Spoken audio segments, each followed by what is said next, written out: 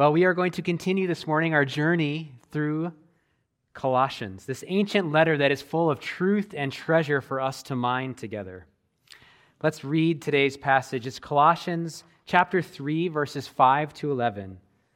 Colossians 3, 5 to 11. Put to death, therefore, what is earthly in you: sexual immorality, impurity, passion, evil desire, and covetousness, which is idolatry. On account of these, the wrath of God is coming. In these you too once walked when you were living in them, but now you must put them all away: anger, wrath, malice, slander, and obscene talk from your mouth.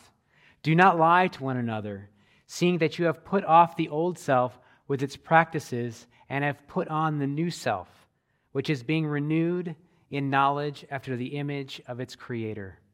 Here there is not Greek and Jew, circumcised and uncircumcised, barbarian, Scythian, slave, free, but Christ is all and in all. Let's pray. God, Father, Son, and Holy Spirit, we have read your word. We have heard your word. We trust that these things have been breathed out by you for our good, for our encouragement. We know they're true. Father, would you please pour out your Spirit on each one of us, enabling us to hear your voice through your word, and even transforming us as we hear it. Would you speak specifically to each of us this morning, Father? In Jesus' name, amen. So our text for this morning is not a light one, is it? We're going to be focusing on sinful desires and behaviors that, quite frankly, most of us would rather not have to do on Sunday morning. I know that as I was studying and praying and preparing, I felt sadness as I wrestled with this text. Sadness over my own sin, the joy I forfeited in it, and sadness over the sin of others that I love, that I know has a stranglehold on them. My guess is that some of you might also feel that this morning as we walk through this, the heaviness of sin. But in addition to sadness, I also felt a lot of hope. I felt hopeful. Good Friday is a very sad day, isn't it? I mean, we call it good because we know on this side of it what God was accomplishing. But the day the Son of God was crucified on a Roman cross was a sad day. Now, the amazing thing is, for us, we're here on Sunday because Easter came. We do it 52 times a year now, like Sunday after Sunday after Sunday. We remember the joy that came after the crucifixion and the resurrection. And I believe that's what God has in store for each one of us. As we deal with sinful habits and patterns in our life that are not necessarily fun to think about, we will continue to experience real and true freedom, resurrection lives right now in this life. My plan this morning for this text is to move us from why to what to how. So why deal with sin this way? Why take it seriously and put it to death? What exactly does it mean to put sin to death? And then what is Paul? He has a couple lists of sins we'll look at. But then finally, I want to end with some very practical hows. If you wanted to deal with some of these sins, where would you start? What would be helpful? The first part of the answer then to the question of why put sin to death, is contained, I believe, in the fourth word of the passage, therefore. Therefore connects the practical instructions that we read in this passage to the truths and reality that have come before it throughout the book of Colossians, and especially in Colossians chapter 3. It functions, the word therefore functions like the phrase, in light of these things, in light of this truth, in light of this unseen reality, do this. And last week we heard Jay preach through this life-altering reality from the beginning of Colossians 3. So if you haven't heard that one yet, I would encourage you this week to give it a prayerful listen online. This morning, though, I do want to give us a few minutes of just reminder. Where have we been in Colossians and recently? First, God has delivered each one of us who is in Jesus from the domain of darkness and transferred us into the kingdom of Christ, the risen King. While we were in the kingdom of darkness, we were dehumanized. We were harassed and helpless like sheep without a shepherd. In that dark kingdom, there was no flourishing and no life for any of us. That kingdom actually has no creative powers at all. It's not like God that can create new things. In the kingdom of darkness, they cannot create the evil one. Instead, it's all about anti-creation, taking the good that God has made and warping it and destroying it and twisting it, stealing the life from it. But that is not where we are anymore in Christ. In Jesus, we no longer belong to that domain of darkness. We've been set free from both the penalty of sin and the power of sin. Because Jesus Christ, the Son of God, has defeated those powers. He has triumphed over them in the cross and in his resurrection, and he's now seated at the right hand of God where he reigns over the whole world, over his kingdom. We are no longer slaves to sin, or slaves to death, or slaves to Satan, the evil one. That is not our life anymore. We are servants of Christ and have died and risen in union with him. We've been co-crucified with Christ. We've been co-resurrected with Christ. This is a present-day reality for us. It has happened. All of this is because of the glorious gospel of Jesus, our King. The King of all, the one over all, who has all authority, the crucified, risen, and ascended one. And over and over and over again in this letter, the Apostle Paul wants to make it plain and clear to all of us that Jesus Christ is the answer and solution to every need we have and every problem we face. They are found in him. In him are hidden all the treasures of wisdom and knowledge.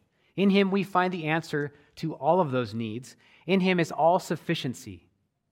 In him we receive forgiveness of sins. We receive reconciliation with God.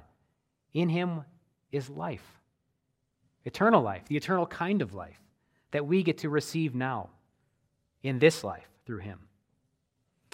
And in Jesus, we see true and full humanity on display in a way the world has not seen. The image of God in the flesh. And now we get to live in and for that kingdom that he reigns over. We fix our attention and our focus on him. And last week, Jay taught about setting our minds on things above. So we set our focus, our attention, our hearts, our gaze upon Christ and upon his kingdom, because with him and in him is where our life actually is now. And this week we'll see, not only do our minds and our hearts get directed towards him, but actually our entire body and our souls are transformed, being renewed in his image. Have you ever experienced what it's like to feel foreign or just not from around here? Maybe on a vacation and you sounded different, or you had different mannerisms, or you moved to a new place that was very different from where you had been before. Our family, a lot of you know, moved back to Wisconsin from Ottawa, Canada's capital, about a year ago already. So we assumed last week that Jay meant to set our minds on Canada, the things above. That's what we thought he was saying to us. All the people we love there, and leaves, and maple syrup, and snow, and hockey, and poutine. I don't know if you've had poutine, but we should do a big poutine fest here someday. I miss poutine. It's French fries and gravy and cheese curds. It's a wonderful combination. I digress, though.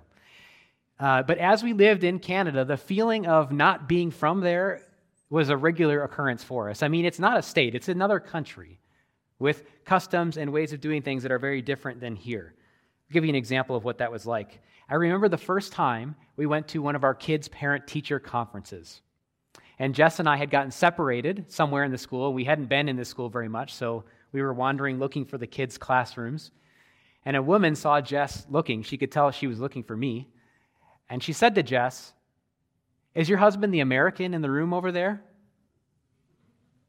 Yep, that was me. I didn't have an American flag shirt on. I wasn't walking through the halls saying, "I pledge allegiance to the flag." I wasn't doing any of that. But this woman, who I'd never talked to or met, knew I was not from there, but I was from here.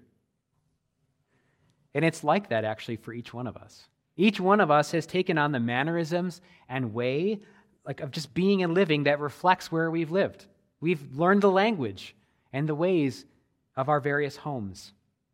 And this includes more than just geographical or national location, but also which cosmic kingdom we've been living in. The kingdom of darkness or the kingdom of light. As disciples of Jesus, we get to learn from him the equivalent of the language and the mannerisms and the ways of the kingdom of God. These Jesus ways actually will seem rather foreign and even abnormal to us at times, and especially to those looking in at us as we take on the way of another place, as we learn the language, per se, of another kingdom in our lives. But everything in our lives is meant to be recalibrated to Jesus and his kingdom. And an important part of that recalibration process is stopping the old ways of the place we used to live, the old dark kingdom. Another way of thinking about it is to think of that we are called as followers of Jesus to live a gospel-shaped life. The gospel, we talk about it all the time here. Jesus' death, Jesus' resurrection, Jesus' ascension, his life. Our life is to be marked by that. That is, we were co-crucified with him, so our life is marked by a death that happened once in him, and it continues to happen as we put the old ways off, and our life gets to be marked by a resurrection as we put the new ways on. This week, as we just read, our focus is going to be on the co-crucifixion part, on the part of putting off the old ways, and next week, Robbie is going to focus on the new resurrection life that we get to live in this world right now. So the first part of the answer to our question of why put sin to death, is this. This is not who we are anymore. We are not part of that kingdom in those ways anymore. We come to that conclusion from all that we've learned in Colossians and then from this passage. Look at verses 9 and 10. It says, "Do not lie to one another." Why? "You have put off the old self with its practices and put on the new self, which is being renewed in knowledge after the image of its creator. In Christ, you have already put off the old self with its practices, and you've already put on the new self. You are a new creation in him." So as we read this, it's basically Paul saying to us, the Holy Spirit saying to us, really, become who you are. Become who you are. And there are two more answers to the question of why in this passage. First one is in verse 6. It's the wrath of God. It's another heavy topic. It's important for us to understand that God's wrath is not like human vengeance, as if he were going to get us back. It's not vindictiveness either. And it's surely not an uncontrolled rage like we might imagine a human who is full of wrath would have. God's wrath is related to his jealousy, his love for those he created and loves. So his wrath for us ought to call to mind the final judgment when God will once and for all deal with all that is evil and destroy it.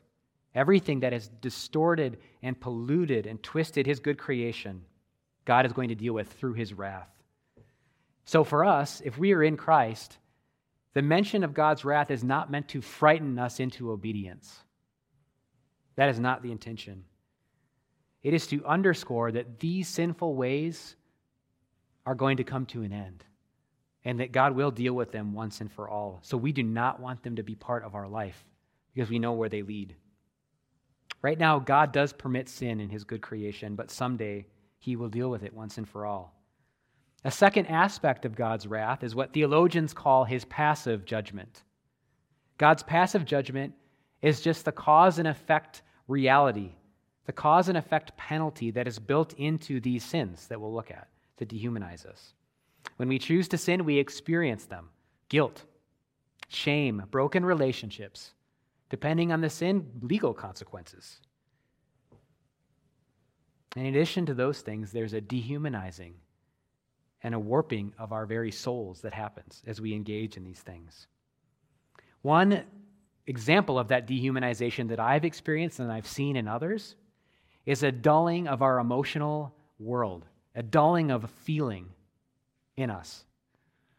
And I know some of us are wired more feeling and some of us are wired less. But even for those of us who would say, I'm not really a feeler, there's something about some of these sins that so warps and distorts things in us that it actually can dull whatever feeling we do have. I remember one morning, I was in the basement of Governor's Hall at UW-Eau Claire doing campus ministry, and I was meeting with a number of college men. They were working together to put sin to death, like we're talking today. One thing that we would do when we'd gather is like a check-in. How was your week? How did it go walking with Jesus this week? I remember one morning, one of them looked at the rest of the group, really excited. He said, I had a great week. On Sunday, I felt the sermon. I remember thinking for a minute, what is he talking about? So I said, can you give us a little more? What do you mean you felt the sermon? And he began to tell us how for years he had not been able to feel a thing because of habitual sin that had just strangled life from him. And as he was killing it and putting it to death, God was freeing him. God was healing him and restoring that which he had lost. And the way he described it, he hadn't even realized fully that he had lost it till he felt it again, and he was coming alive. That leads me to our final reason of why put this to death. It's because real and tangible progress is possible. We can actually do this in Christ. We can actually put these things to death. And the life and the freedom and the healing that will come as we do that is worth any cost. It's worth the challenge and the difficulty of staring at it and dealing with it. The student I just mentioned experienced that. I have experienced that. I know there's many in the room. If I had a microphone, you could just come up and share how dealing with sin in your life has brought freedom and healing to you and to your families. And then in verse 10 in this passage, we're promised that the new self which we have put on is being renewed in knowledge after the image of its creator. This renewal and freedom and healing is God's ongoing work in each one of his sons and daughters. He's working to transform us into the image of Jesus, who is the image of God, which is what human beings were created to be. In the very beginning, God created them, male and female. In the image of God, he created them. That's what our role is in this world, to reflect his rule and his character to all of creation. And that's what his priority is for us each day. When we wake up and we wonder, God, what do you have for me today? We know every single day, at least one of those things is transformation into the image of Jesus that day. And it's a promise that he is going to bring to pass. Listen to 1 Corinthians 15:49. It says, just as we have borne the image of the man of dust, we shall also bear the image of the man of heaven. What a promise to bank on. So as we embark on this journey to continue to put sin to death and to start afresh, we can do so with confidence that God is with us and he will bring it to full completion. So I want to move now from why do this, to what. What does put to death mean, and what specifically are we called to put to death? Our passage has 3 different phrases to capture the idea of unlearning and putting off what is not of Christ. The first one is put to death. That's in verse 5. And then there's one that says put them all away in verse 8. And another one, put off, in verse 9. But first, put to death. That phrase, put to death, has a finality to it, doesn't it? It's a completion. We don't partially put these things to death. They're either alive in our life or they're dead. It's totally and completely put to death, is what God's calling us to, which makes it really clear that God does not intend for us to be dabbling in these ways or occasionally reviving them during a season of life. The other 2 phrases, put away and put off, are paired with the positive put on later in Colossians 3. And this is the image of changing clothing, taking the old off and putting the new on. And it most likely comes from the way that the early church practiced baptism. When they heard this, they would have been thinking of, as they got into the water, the old clothes coming off, symbolizing their old life that they were no longer going to be part of, going down in burial with Christ and coming up in new resurrection life. And they were given then a new white robe to put on, which was to symbolize new life and purity that they now had in him. In the same way, we are called to put off and be done with those old ways of life that don't conform to Christ or to his kingdom. Now I want to look briefly at the two lists of sins. There's two separate lists of earthly ways, is what Paul describes them as. These lists are not meant to be exhaustive, as if this is the only things that we would be putting off and dealing with, but they were most likely the things that, as Paul thought and prayed about the Colossians, that he knew these were prevalent and they needed to be dealt with. And as we look at them, you can see they still need to be dealt with in us today. These are very relevant to our situation. The first list up there focuses on disordered desires or disordered loves that then in turn lead to actions in our life. But I don't want us to miss that they start in our heart. They start within and they move out into actions.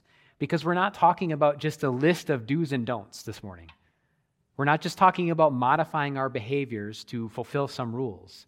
We're talking about whole life transformation that involves our heart and our mind and our body, all of us. So that first list, sexual immorality, impurity, passion, evil desire, and covetousness.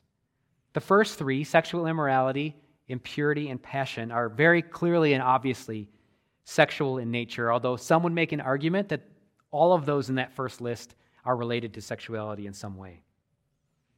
But for the first three, we know for sure, they take God's good gift of sexuality and sex, which is meant to reflect his goodness to us, like, for example, his self-giving love, and be only for a covenanted marriage relationship between a husband and wife, just like God covenants with his people. It's supposed to reflect that. And quite literally, it can lead to life. These sins turn that good intention of God, self-giving love, covenant, and life, on its head. And sex becomes about self-centered pleasure and gratification, not within the bounds of a covenanted relationship, and instead leads to pain and trauma, objectification, and dehumanization. C.S. Lewis said that the ugliest things in human nature are perversions of good and innocent things. And I think he was right. God created sex for good, and the evil one, again, unable to create like God can, takes the good and seeks to ruin it and twist it. And what was designed to literally lead to life can then lead to death and suffering. Next on the list is evil desires. And these are just general desires that are contrary to Christ and lead to sin. And in the sentence, they kind of have this sense of an appetite that is growing and growing and growing. It almost leads to a lack of self-control that will indulge that desire at some point. It's a desire that's like over the person in the end. And then the last one on the first list, covetousness, is qualified, right? It says covetousness, which is idolatry. Greed in the end is a worship disorder. Greed is when we take our hopes and our loves and we direct them more and more and more at what will actually not bring us life at all. Again, like the others, it dehumanizes us.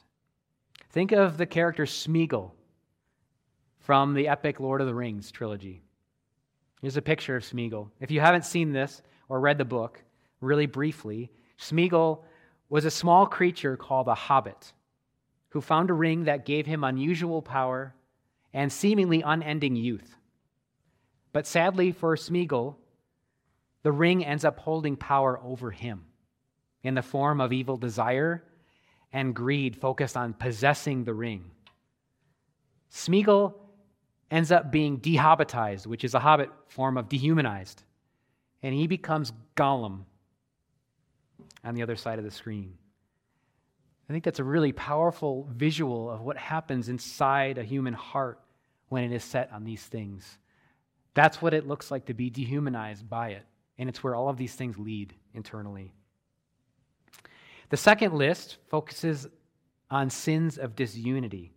Again, these sins begin in the heart, but these ones are expressed with the mouth, with the tongue. They're expressed in how we speak to each other. Anger, wrath, malice, slander, obscene talk, and lying. For time's sake, I'm not going to walk through each one of those, But I do want to point out that it's really clear from this list that the way we talk with each other is very important to God. Our words have immense power, more than we realize, to strengthen, encourage, and build up, but also to tear down and to discourage, which is really like discourage is to steal strength from another person.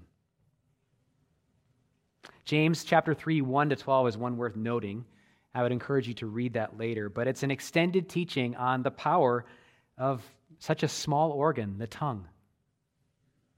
Listen to what James 3:5 says. How great a forest is set ablaze by such a small fire. How great a forest is set ablaze by such a small fire. You know what I find really sad about the second list is that I know for many of us, it's the people who are closest to us who end up being on the receiving end of these things. The very people who we love the most are often the people that receive the tongue lashing of some kind that this list describes. So these lists affect our family, and the Apostle Paul had in mind also the church family. Engaging in that sort of talk, any of those things, leads to disunity and disorder in his church. And do any one of us think that social media is an exception to these? Not at all. I mean, as we increasingly relate to each other pixel to pixel instead of person to person or face to face, it seems that we say things to each other that we would never say in person. There is something about the perceived distance of a screen and a keyboard that allows us to say things that we would never say. It makes it easier to set the forest ablaze. Brothers and sisters, these ways of treating each other may be normal in the world, but they have no place in the kingdom of God to which we belong together. We must pay careful attention to how we speak and type to each other and put to death all evil speech. After all, the source of all lies and distorting harmful words is the evil one, who is actually called the father of lies. Every time we give voice to any of these things, like anger, slander, lying, we give voice to dark, anti-creation forces. We join them in their treason and attempts to ruin the good God has made. And evil is never overcome by evil. Evil added to evil is just more evil. It is only overcome by good. One of my favorite passages, Romans 12:21. Do not be overcome by evil, but overcome evil with good. And oh, that would change the way we interact. So we've now talked about the why puts sin to death, and the what. I want to move now to the how. Specifically, how do we put these things to death? How do we change out of the old clothes? Well, in short, we do so through a Spirit-empowered training process. We do so through a Spirit-empowered training process. That may not sound like much of an answer, but just hold with me for a minute here. I think it might be different than the way some of us have approached this in the past. If you're like me, for many years in my walk with Jesus, when I would hear passages like this, and I was determined to follow them, all I knew to do was try harder. So if anger was an issue for me, I would just try harder to stop it. The problem with trying, though, is that it wasn't very effective for me. I didn't feel like I made much real, tangible progress in putting any of these things off by merely trying. Like imagine today if I decided I'm going to run a marathon. I'm going to try to run a marathon. I'm going to try really, really hard to run a marathon. No amount of trying is going to get me across that finish line. It would require training to get across that finish line. And even at that, I have a feeling that I would be limping across the line. But training for a marathon would require a process. And this is the process that I'm going to suggest for us this morning. VIM. Vision, intention, and means. 3 steps. So let's keep our minds in the marathon for a minute, then we'll move back to the spiritual realm. So my vision, if I was going to run a marathon, would be to run the marathon and to become the sort of person who could run marathons. That would be my vision. My intention would be the decision that I would make over and over and over again to do all that's required to see that vision of running a marathon come to pass. The means would be all the practical actions that I would need to take if I was going to carry out that intention. For example, buying running shoes, starting a routine of regularly running short distances. Each time I would do that, that would be a means to carrying out this intention for this vision. And I believe we can apply this same process in our walk with Jesus to put sin to death. We've already been talking this morning about what our vision is. Our vision is an abundant life calibrated to Jesus and his kingdom, where these ways no longer have a part. That is our vision. Another part of it, it's really important that as we seek to rid our lives of sin, that we do so from the proper perspective, from the proper position. We enter into putting sin to death because we are loved, we are accepted by God, we are adopted as his own, and we are full of his Holy Spirit.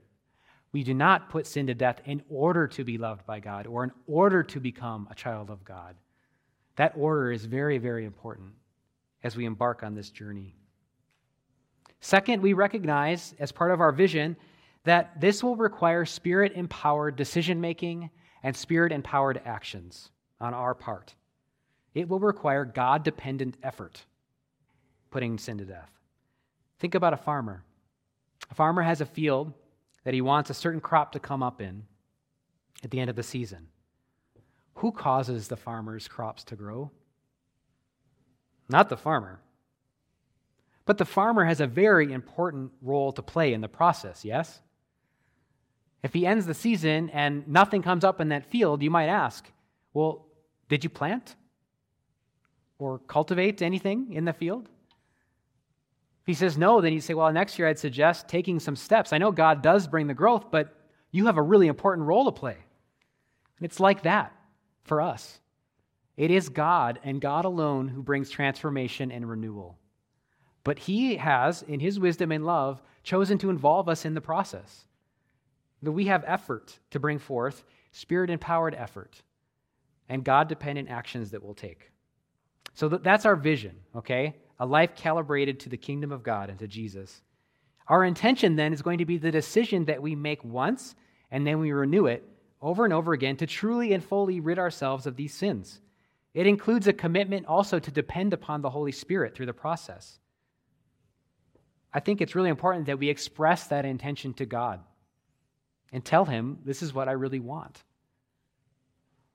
We should also express it to each other who we're journeying with.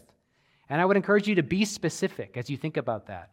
Rather than it just being, I intend to put sin to death, probably more effective to say, I intend to put impurity to death, or I intend to put lying to death in my life, and then work on one at a time as you work through your life. Finally, then, the means.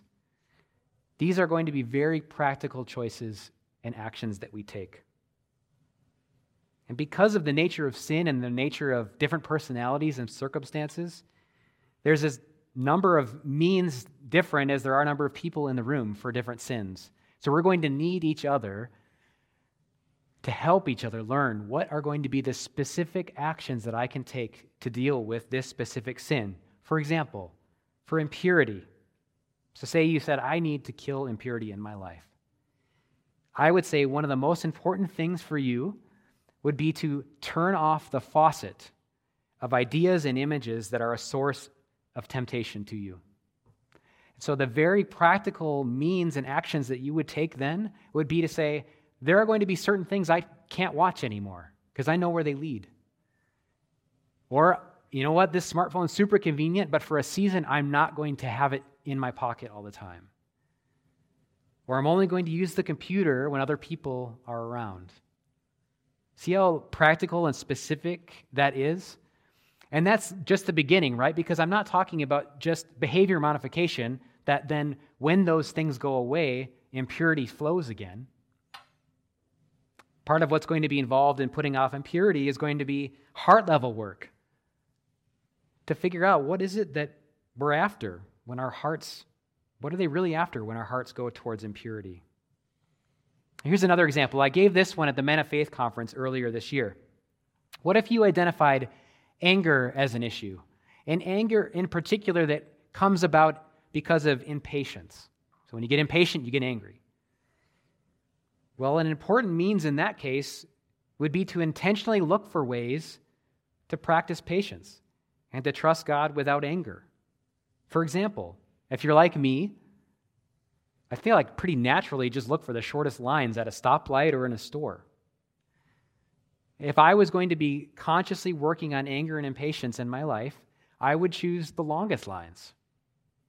I would get in the line and I would wait and I would trust that God can meet me in that moment and that I'm going to be just fine if it takes a little longer. And you start to exercise that patience muscle. Again, this is all empowered by Jesus. Vision, intention, and means. The truth is we're all in process, aren't we? We're all in process. And it can be discouraging and disheartening to battle with the besetting sin over and over again. And believe me, I've been there. What we need, though, is to continually remember our vision and why this is so important and what will come of it as we really deal with it. I think verses 10 to 12 in our passage hold the keys to a hopefulness that keeps us battling even when it gets really hard. While we're working to put sin to death in our lives, we remember that we have already put off the old self. It's past tense. And we've already put on the new self, past tense. And right now, God is renewing us in knowledge after the image of our Creator.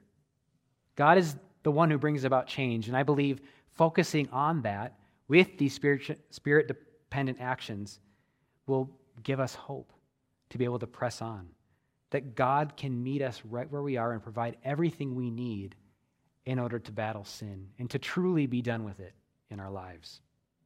He has everything we need to do that. Now I'd like to do something a little different.